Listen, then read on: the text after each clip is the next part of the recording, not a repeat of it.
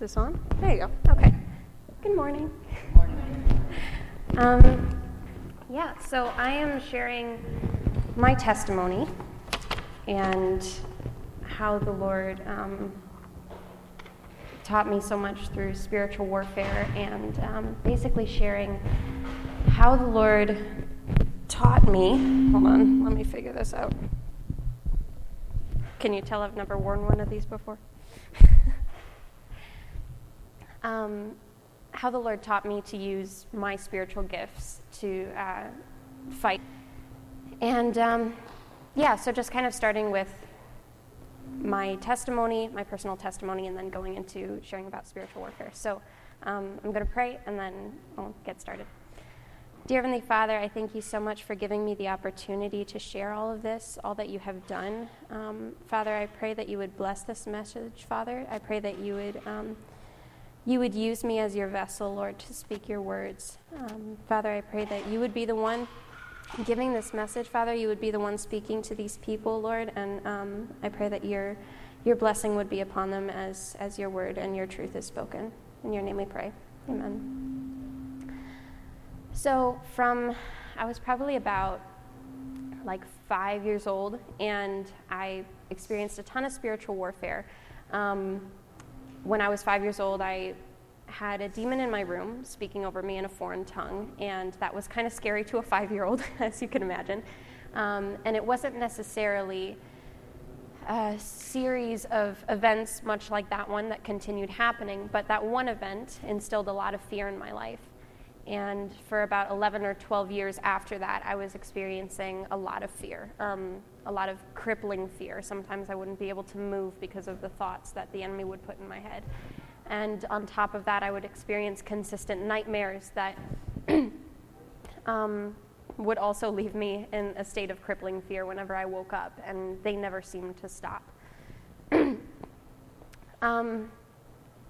About 2 years ago, I discovered that my brother went through a lot of the same stuff, and we never told each other about it because we believed the same lie that the enemy was telling us, that people were going to think we were crazy if we started telling all of this stuff and we started talking about it. And so we just didn't talk about it. We both did the same thing. We tried to talk to our youth pastor or people in the youth group at our church, our leaders, whatever, about it, seeking help, because where else do you go but the church? And it was a lot of closed doors because apparently it's a dark topic. So we didn't talk about it. And 2 years ago, when we finally started opening up about everything and sharing everything with each other, we found a lot of comfort in being able to open up with each other about it, and knowing that somebody else went through the same thing. And that was such a blessing and such a huge part of the healing process for both of us, especially knowing that we weren't going to scare each other with the details. So that same year, shortly after we opened up about everything, I went to a conference called Give God Glory, and it's a weekend of guest speakers and worship, and it's an amazing event. And I had been going to it for years, but specifically 2 years ago, I was just fed up with all of the fear that I was dealing with and all of the baggage that I had been carrying with me for so long, that I told the Lord, I was actually in the middle of leading worship, and I told the Lord, I don't care what you have to do to get rid of this. I don't care what it looks like. I just don't want to be carrying this with me anymore, because all of that fear and all of the darkness that I felt was just holding on to me for so long was hindering me from growing closer to the Lord. It was hindering me from even worshiping the way that I know the Lord has called me to worship. It had hindered me from doing so many things that the Lord called me to do, and I just didn't want it anymore. And I told him, I'm like, I don't care if it's embarrassing. I don't care if I fall down in front of all these people. Whatever you have to do to get rid of this, then do it. I'm yours. And that's exactly what happened. I felt I was slain in the Spirit, and that was the first time in I don't know how long that I had actually felt peace. And all of the fear and all of the darkness that I had in my life for the first time in 11 or 12 years was just gone in an instant. And the only way that I can think to imagine, or I can think to explain it, is it felt like I was in a bubble. I wasn't at the conference anymore. I wasn't I wasn't on the stage anymore. I was just in the presence of God. And there's so much peace when you're in the presence of God that nothing else can dwell there. And it's just Him. And I did not want to leave. A friend of mine told me afterward, she was like, yeah, you were down for quite a while. You were not moving. I'm like, I didn't want to move. Actually, funny story. Normally when somebody comes over and prays for you, they have somebody else there to catch you in case you do fall. And I fell the wrong way. I was supposed to fall backward. I guess normally most people fall backwards and I fell forward. But the pastor caught me, so it's okay. But yeah, after that, I was spending some time just kind of by myself and in prayer and really trying to figure out what it was that the Lord had just done. And He helped me realize that what He did was He actually got rid of memories. I had never heard of the Lord doing that before. I don't know why He couldn't. I mean, obviously He can, but He got rid of those memories when I was 5 years old of the things that instilled the fear that caused all of those other things for 11 or 12 years. And that very thing, that very memory was just gone. And I can tell you what happened. I have the memory of explaining and talking to people about what happened, but whenever I close my eyes, I don't see what I saw when I was 5 years old anymore. I don't have that with me anymore. All of those things, all of those thoughts that were coming back into my head and just left me frozen, it's not there anymore. And so that was such an amazing experience. And after that, I was kind of left at a point of like, okay, so now what? Because that had been such a huge part of my life that I was like, so now what do I do now that this is gone? I don't know what to do anymore. And I had been in like survival mode for so long that the Lord took me through a period of my life for about a year of just teaching me about my identity in Him and teaching me this isn't who you are anymore. This doesn't affect how I see you. Let me show you who you are, and let me show you who I created you to be. And that was such an amazing season of my life to go through, because there's such a blessing in knowing who you are in the Lord and being confident in that. So I do have quite a few scriptures to go through, but I wanted to start in Ephesians chapter 6, which Ephesians is my favorite book of the Bible. I love it. Talking about like what is spiritual warfare, because you can hear a lot of testimonies. You can hear people going through a lot of different kind of scenarios, and spiritual warfare doesn't always look the same. You might go your whole life without ever seeing a demon, and that's great. That's a good thing. But there's so many different sides to spiritual warfare that it's important to address, and it's important to make people aware of it, because I feel like it's not talked about very often. And if it is, it's a very, people tend to paint a very pretty picture of what spiritual warfare is. There's a lot of the, Christian inspirational quotes and stuff, and, you can conquer your giants, and you can do it. The truth is you can't. It's not, your Goliath is not your Goliath to defeat. It's the Lord's. Just kind of going into Ephesians, talking about what is spiritual warfare. Chapter 6, verse 12 talks about, "For we do not wrestle against flesh and blood, but against the rulers, against the authorities, against the cosmic powers over this present darkness, against the spiritual forces of evil in the heavenly places." So it's not a very pretty picture. It's not, it's hard. It's spiritual warfare. It's warfare. You're going into war. And it can be really difficult to go through. Our battle is not against each other. It's not in politics. It's not in your family. It's not in the church building. It's a spiritual battle. At least that's the battle that matters. That's the battle that should matter. That's what we need to have our attention directed towards. Because, the Lord has given us all of the things that we need to use to fight spiritually. But are you fighting in the right area? Is your attention being directed towards the right battle? In John chapter 10, verse 10 says, "The thief comes only to steal and kill and destroy, but I came that they may have life and have it abundantly."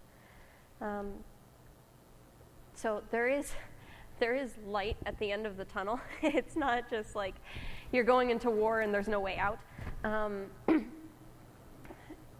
The Lord will always provide for you. He comes to give life and give it abundantly. And abundant life, it doesn't mean 100+ years here on earth. That's our inheritance, our eternal life that we have been promised in heaven with Him. That's our inheritance, and that's what we look forward to. And the things that we fight, the things that we're fighting are, you're going to experience some sort of spiritual warfare at some point in your life. It might not look the same as what it does for everyone else, or not everyone else, but it looks different for different people. And, it might look like, it might be difficult for you to spend time in the Word or draw close to the Lord when a family member is sick, or, when a family member dies. It can be really difficult to bring yourself back to Scripture. It can be really difficult to bring yourself back to the Lord. And that's understandable. And the Lord knows that. He has given us emotions. He doesn't expect you not to feel them. But it comes to a point where you have to decide, what is my focus on? Am I so focused on my emotions and what's going on in my life that I'm no longer paying attention to what the Lord has I'm not asking the Lord what He has for me in this, or I'm no longer looking for what the Lord wants for me. I'm not asking what His will is. I'm so focused on all of the stuff that the enemy is telling me. I'm focused on all of the chaos that's surrounding me, that I'm not looking for the Lord anymore. That's spiritual warfare. The enemy can use so many things in your life as a distraction, and they look different for different people.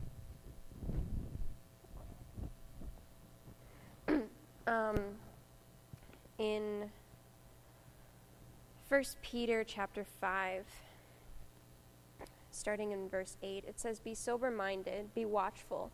Your adversary, the devil, prowls around like a roaring lion, seeking someone to devour. Resist him, firm in your faith, knowing that the same kinds of suffering are being experienced by your brotherhood throughout the world. And after you have suffered a little while, the God of all grace, who has called you to His eternal glory in Christ, will himself restore, confirm, strengthen, and establish you. To him be the dominion forever and ever. Amen. I love this scripture because it's so hopeful and yet so blunt at the same time. Like we're not untouchable. We will go through some sort of spiritual warfare. Don't expect to just accept the Lord and go about your merry way and you're never going to experience anything. You are going to go through some sort of spiritual warfare, whatever it may look like. But after all of that, because we believe in Christ, because we have accepted him into our lives, we have this hope, which, by the way, the biblical definition of hope is absolute certainty in Christ. It's not just wishful thinking. We have this hope that one day we will be brought out of this. This is only temporary. This isn't permanent. And I think, what a blessing it is to think about how, as believers, this is as bad as it gets. Here on this earth, this is as bad as it's going to get for us. Because we have this hope of eternal life with Christ. And that's such a blessing. That is such an amazing inheritance that we have been promised. So going into how do we fight spiritually, because you know that you're going to experience stuff, but in James chapter 4, verse 7, says, "Submit yourselves therefore to God, resist the devil, and he will flee from you." So I think something important about this specific passage is the order in which it's written. It says, first, submit yourselves to God, and then the enemy will flee from you. It has nothing to do with what we can do. That none of this happens on our own strength. This is entirely about submitting yourself to the Lord, submitting everything to him, surrendering everything to him, and resisting the devil. And the thing is that what it means to resist the devil is not ignoring him and hoping that he'll go away, but it is submitting yourself to God. It is turning to God, because in his presence, like how I experienced, nothing else can dwell where his presence is. So when you turn to him, when you draw closer to him, the enemy's going to flee because he can't be there. Because our God is so mighty and he is so great and awesome and powerful that nothing else can be there. So to resist the devil, you turn to the word, you turn to prayer, you fall to your knees and you magnify the Lord and you worship him because he's worthy of it. And in the midst of that, the enemy will flee from you. So submitting yourself is such a huge part of spiritual warfare, and it's a good starting place. In Acts chapter 19, I think it was.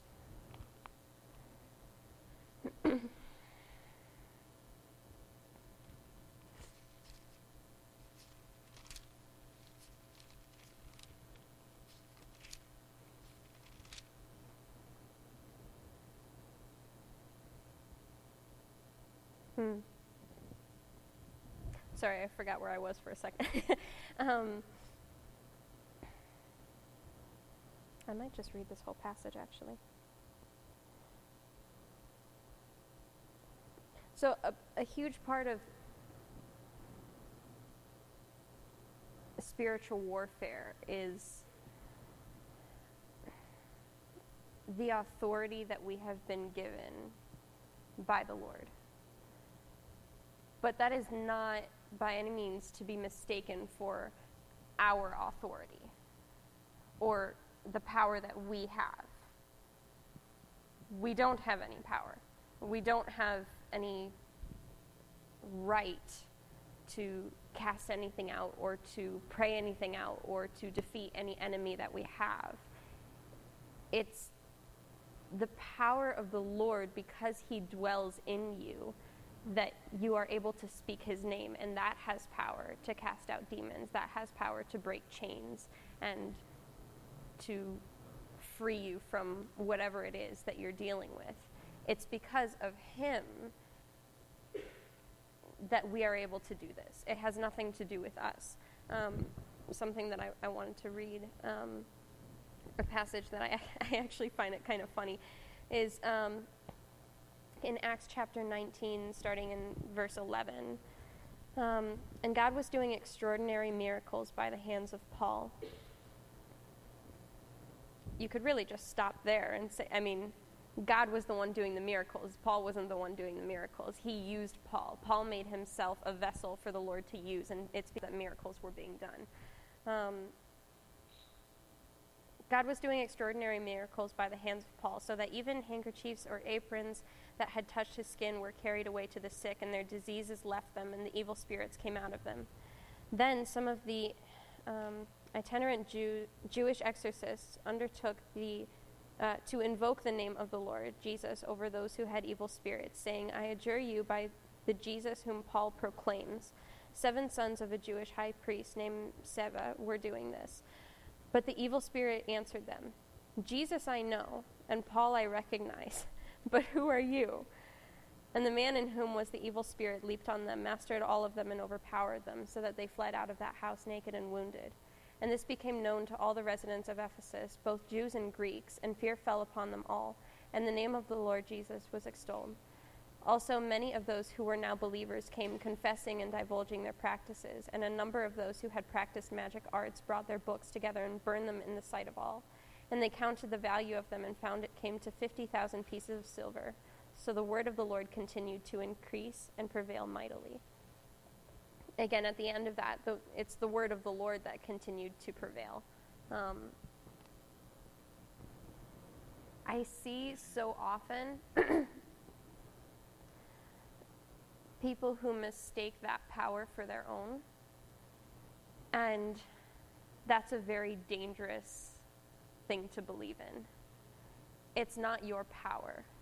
Without the Lord dwelling in you, we are empty. We have no life-giving words to speak. We have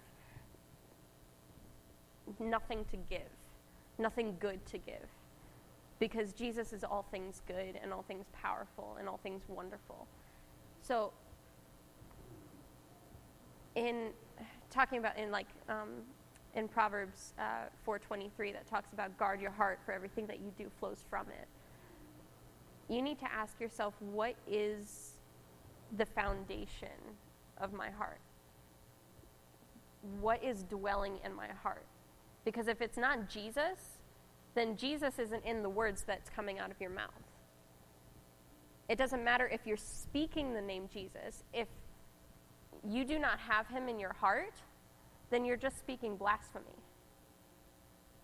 So draw near to the Lord. Make sure that he's the one who is on your heart and on your mind constantly, because it's in that you find power. It's in that his authority has power in the words that you speak over yourself, over other people, over your family. His word, his truth, his name alone, when he dwells in you, has the power to break chains. And his name alone. It's nothing that we can do. We have no power to do any of this on our own. Going back to Ephesians chapter 6, starting in verse 13. Therefore take up the whole armor of God, that you may be able to withstand in the evil day, and having done all, to stand firm. Stand therefore, having fastened on the belt of truth, and having put on the breastplate of righteousness, and as shoes for your feet, having put on the readiness given by the gospel of peace. In all circumstances, take up the shield of faith, with which you can extinguish all the flaming darts of the evil one, and take the helmet of salvation, and the sword of the Spirit, which is the word of God. Something so cool about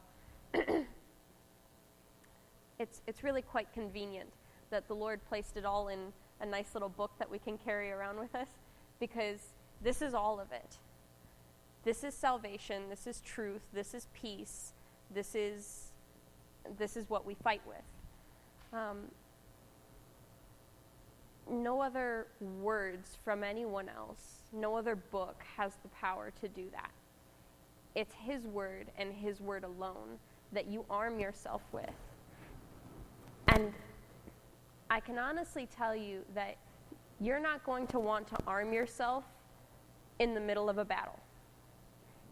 It's previous to whatever you're going through. You need to make sure that it's in those quiet moments, in those moments that you're resting, in those moments that you're just sitting on your front porch enjoying being in the Word, because all is well with the world. It's in those moments that you arm yourself, because it's not always going to be that way.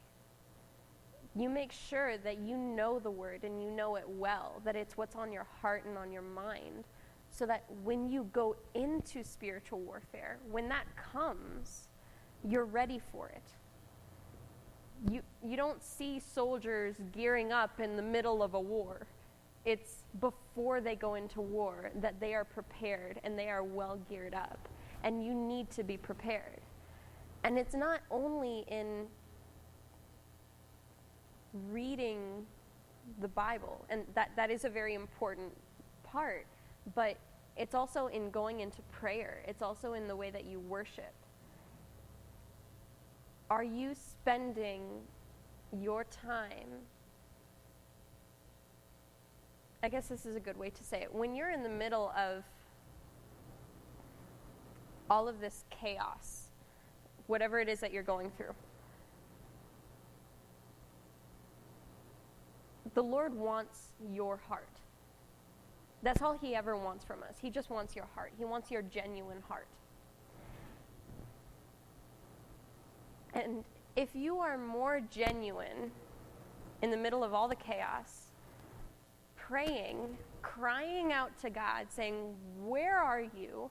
I can't find you. Say something, because I can't hear you in the midst of all this."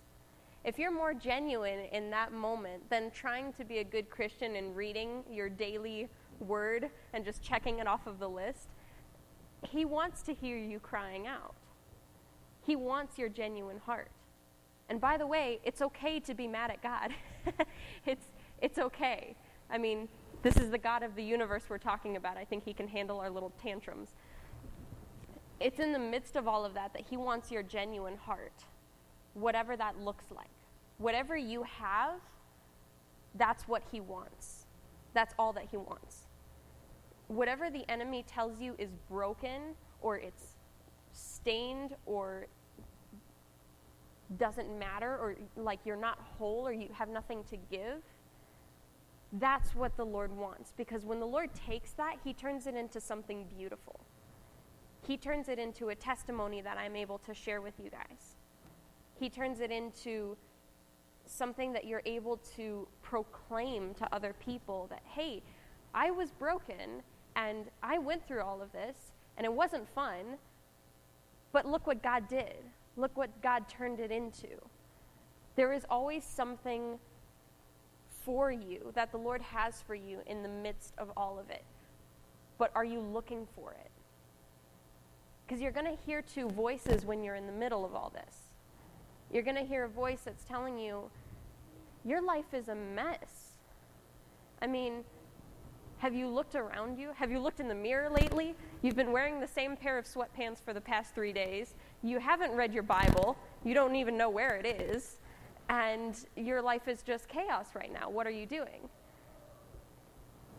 And then you'll also hear a voice that says, hey, I love you. I'm still here. I know it's hard, but I see you. I understand what you're going through. Talk to me. He just wants your heart. He doesn't want what the perfect Christian is supposed to look like and check off the list that you read your Bible today. He wants your heart. That's what it looks like to surrender to the Lord. It's not necessarily falling on the floor and just not wanting to move. Sometimes that is what it looks like, but it starts with where your heart is. When you're going through so much stuff, when you're going through spiritual warfare, are you holding on to all of this stuff just because you don't know what to do with it? Or are you going to surrender your heart to the Lord because it's safest with Him? It's not safe with us. We break our own hearts on it pretty regularly. But Him being the one who created you, the one who designed you, the best thing that you can do is to surrender yourself to Him, to place yourself in His hands, because you're safest. That's where you're safest.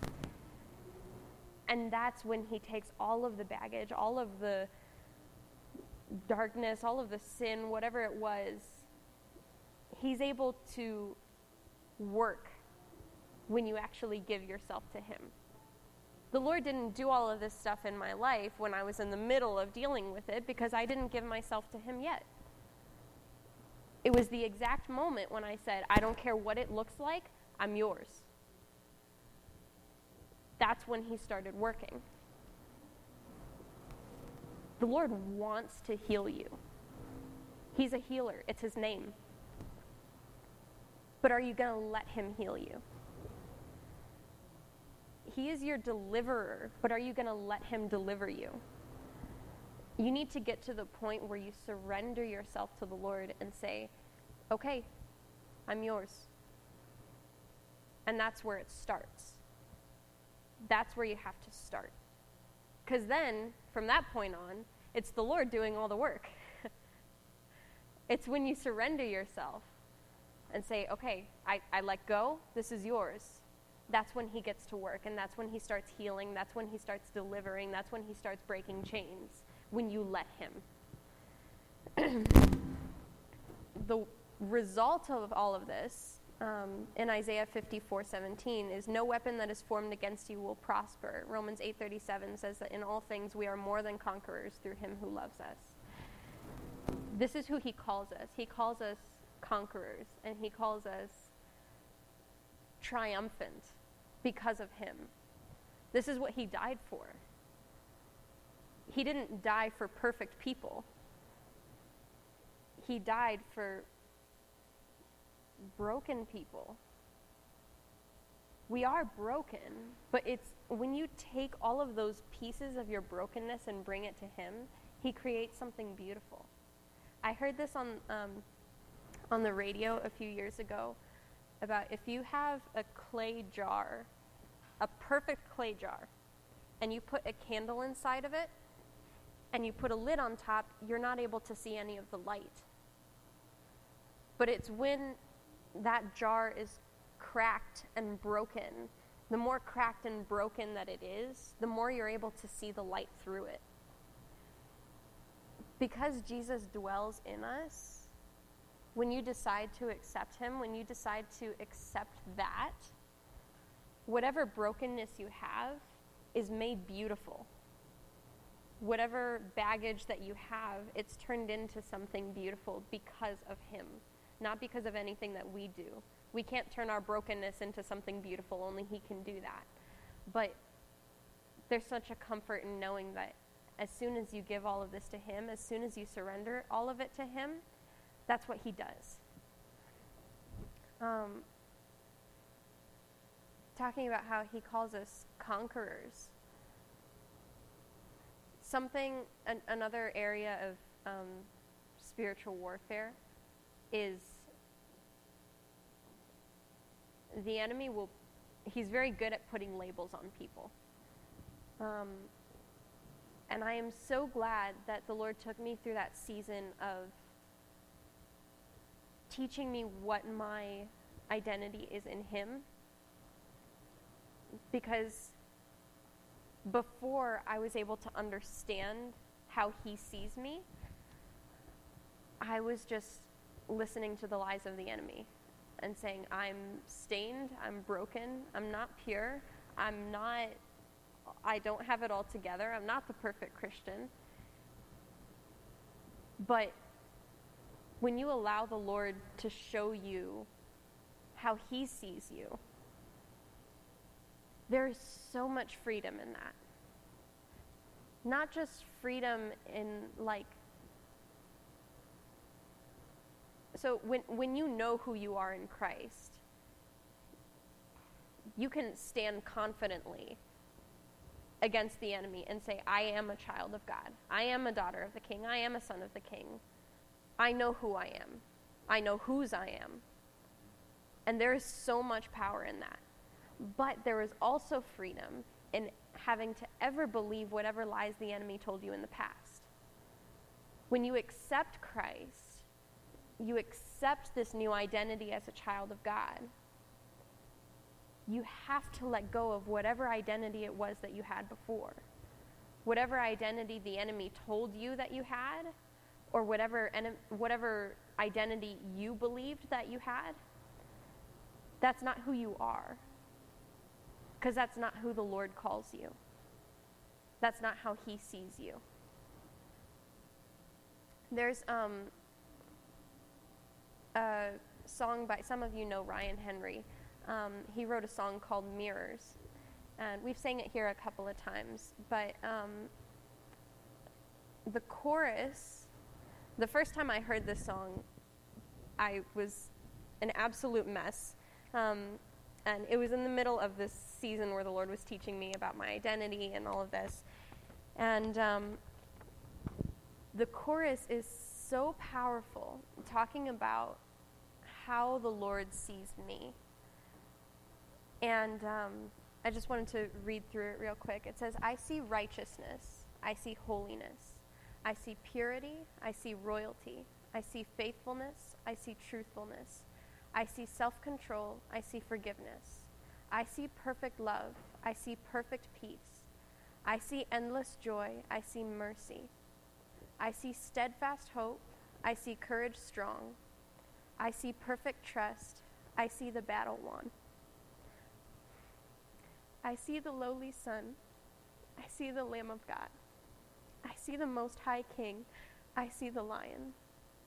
I see the power of God. I see all things made new. I see your handiwork. I see my life in you. And when I heard that, knowing that because I am covered by the blood of the Son, that's what Christ sees when he looks at me. That's what Christ sees when he looks at you. He sees the Son. He sees righteousness and holiness. He sees all of these things because of what Christ has done in you. That's what he died for. He died for us to be able to be all of these things. Because that's who he is. If we are made in the image of God, that's who he wants us to be. When we are covered by the blood of his Son, when you accept Christ, that's now who you are. Because that's what he sees when he looks at you. And no other identity matters. Nothing else that the enemy tells you you are, that doesn't matter. Because it's not truth. It's not truth. Everything that you find in the Lord's word, everything that you hear from him and him alone, that is truth. How awesome is it to know that he speaks all of these things over us and we can trust that it's true? Because he speaks truth. So when the Lord tells you you're not broken, you're beautiful. When the Lord tells you, I know what the enemy has told you, but that's not true. You're a son of the King. You're a daughter of the King. You can believe it. You can accept it. Because he speaks truth.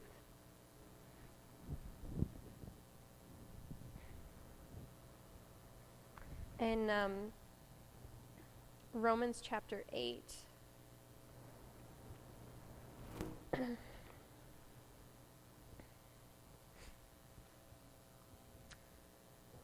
starting in verse 15.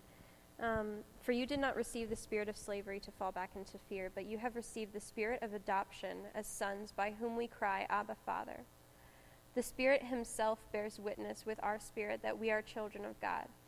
And if children, then heirs, heirs of God and fellow heirs with Christ, provided we suffer with him, in order that we may also be glorified with him.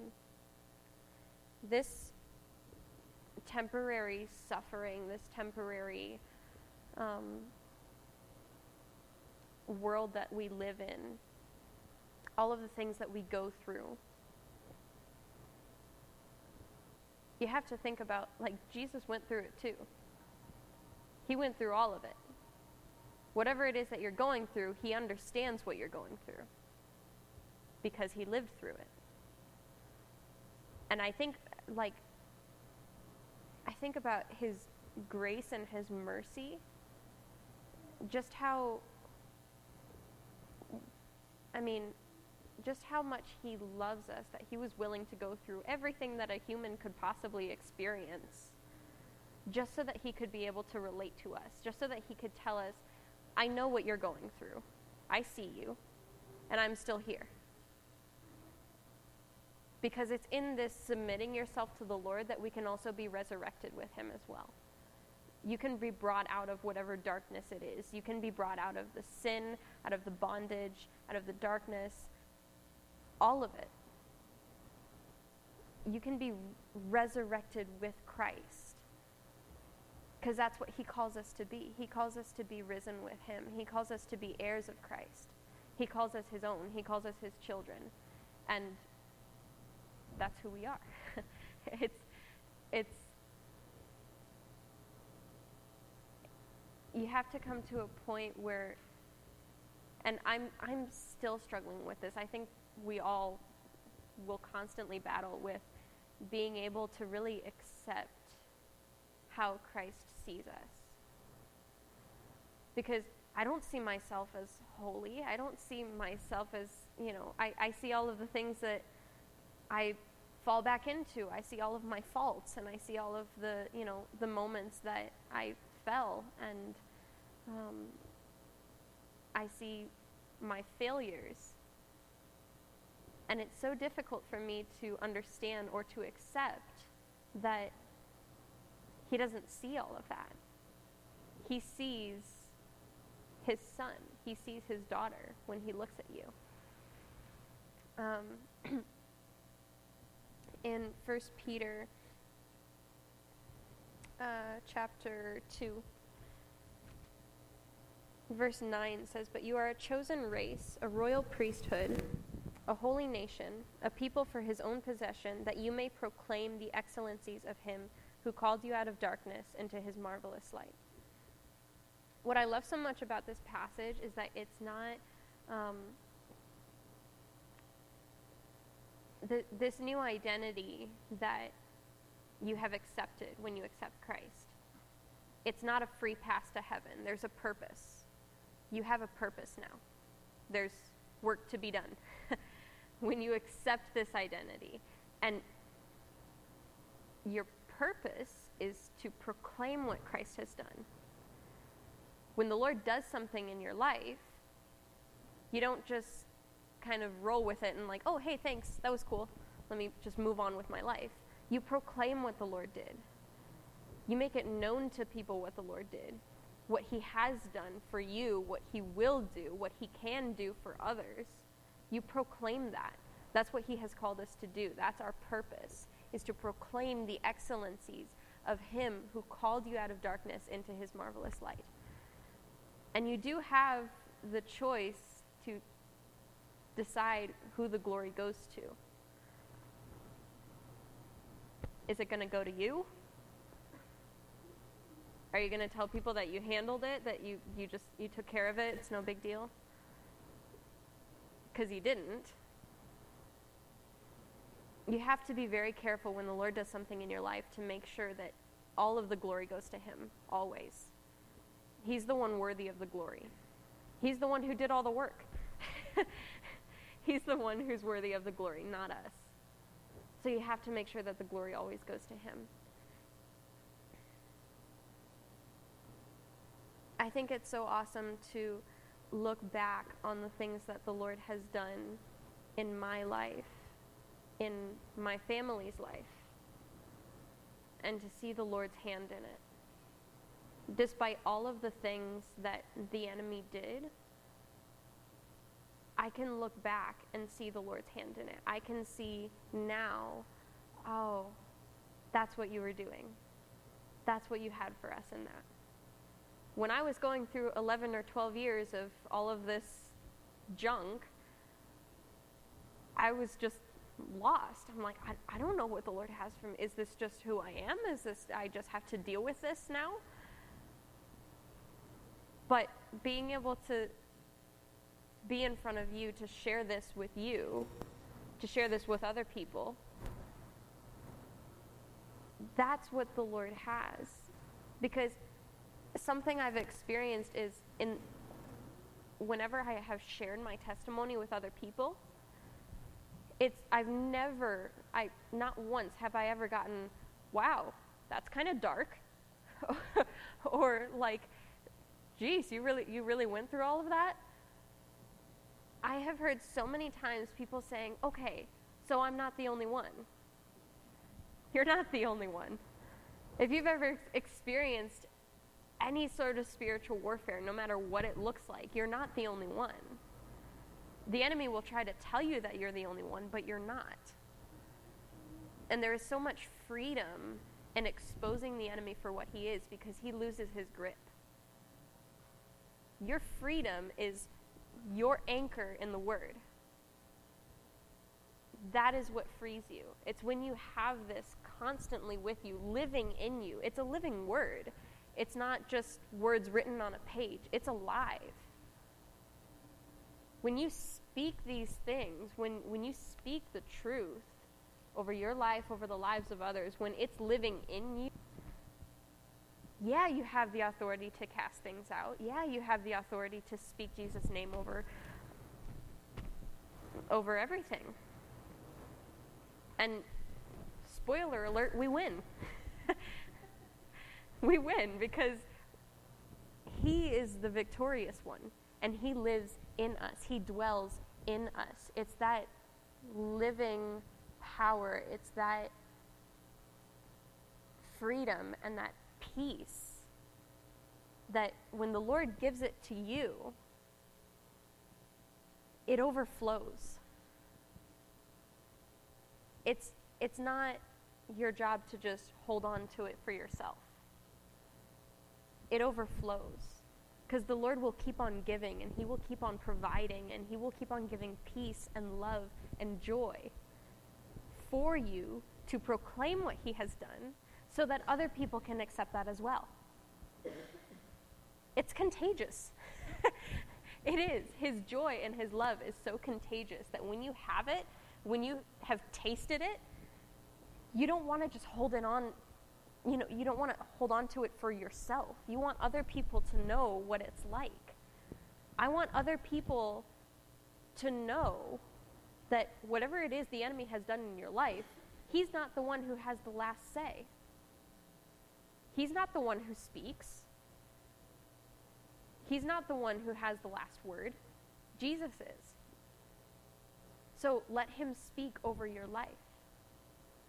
Surrender yourself to him and let him speak truth and freedom over your life and fill you with it so that you can overflow. It starts with what you're going to accept. You can't give anything to other people if you haven't been filled with it first. So let the Lord fill you with it so that you can then begin to pour it out onto other people. And there's so much freedom. Bondage isn't the end of it. It feels like it is when you're in the middle of it. It feels like that's all that there is, and that you just can't do anything about it. But that's a lie of the enemy. Because the Lord tells us that we have freedom. The Lord tells us that we have this promised eternal life with him. That's our inheritance. And there is so much freedom. In John chapter 8,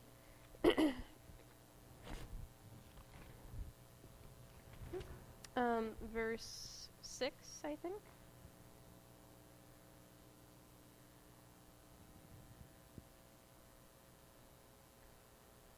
No, that's not it. Maybe I wrote down the wrong one.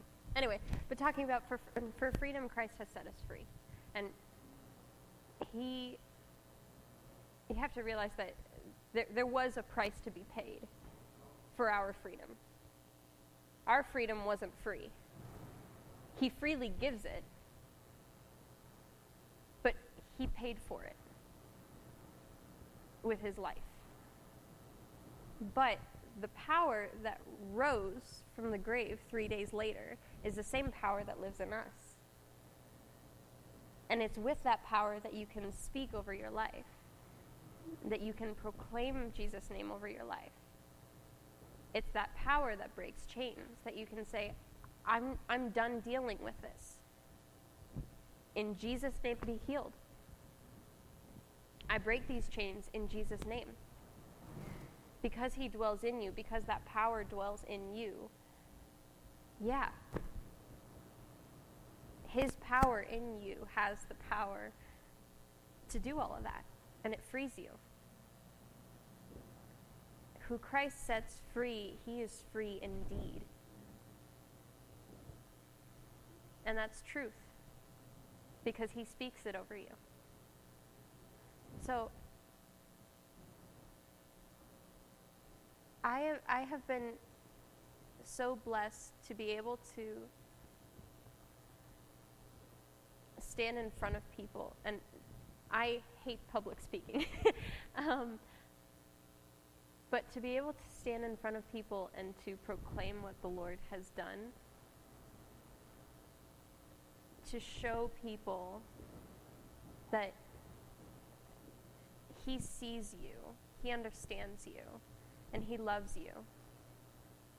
And it's in accepting that there's so much freedom from whatever it is that you're going through, whatever spiritual warfare you're going through, which looks different. But there's so much freedom in him alone. And the thing is that he alone is enough. He is enough.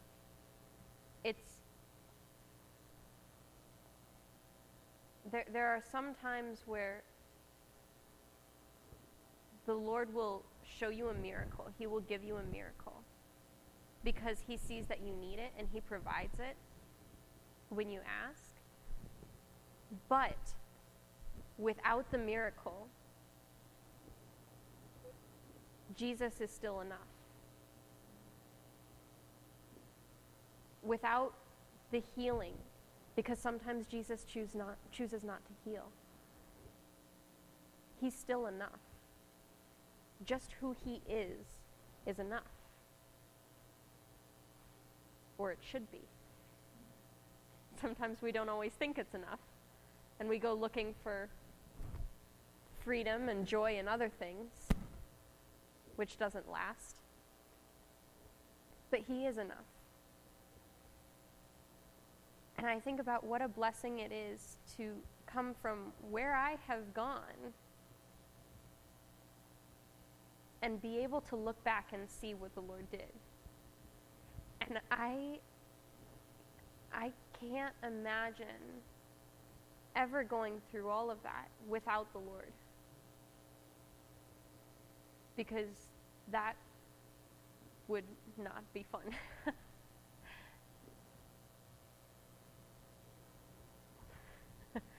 Thanks, Mom. So, anyway, thank you for letting me share all of this with you. Let me pray. Father, I thank you so much for giving me the opportunity to speak your word and to speak what you have done.